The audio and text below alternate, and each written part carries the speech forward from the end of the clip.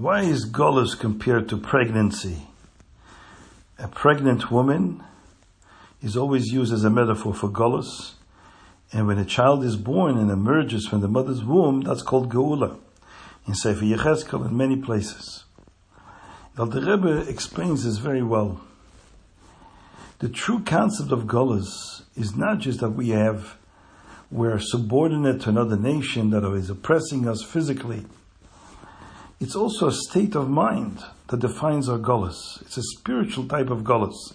The physical Golus is an extension of a spiritual state of mind. Because we are spiritually in Golus, we also have this physical manifestation of Golus. What is the spiritual state of Golus that is the cause of the physical Golus? Is when a person is able to understand, because that everybody is capable of learning, understanding freely.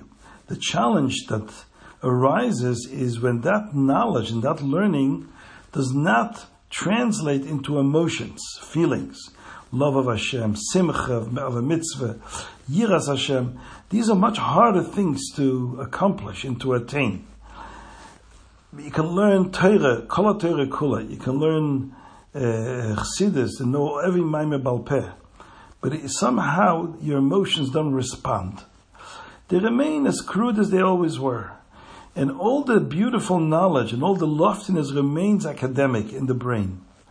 That means that the brain, which is the source that is supposed to create emotions, refuses to release those emotions, as if those emotions are pregnant. The mind is impregnated with emotions, refusing to letting go of those emotions. So the feelings and the experience of the beauty of being connected to Hashem remains academic. So this is the concept of Golus, spiritually. And the same thing is true with Geula. Geula means when a Jew is able to have his neshama experience freely the beauty of Torah mitzvahs, the beauty of his connection with Hashem, and it translates into true vibrating emotions, a love avas Hashem that's vibrating in the heart, where the heart literally, physically vibrates with the excitement of a love for Hashem and the excitement of yiras Hashem. Right? It says in Chassidus, when a person loves Hashem in a real, genuine way, the heart, the physical flesh of the heart, is actually sensationalized. It physically moves and vibrates in a unique way.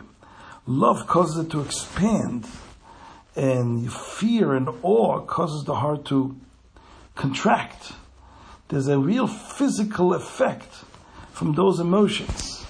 So for that to experience and to develop such feelings based on the deep understanding of Torah and Gadlus Haber, that is not easy. And that's the state of Golus.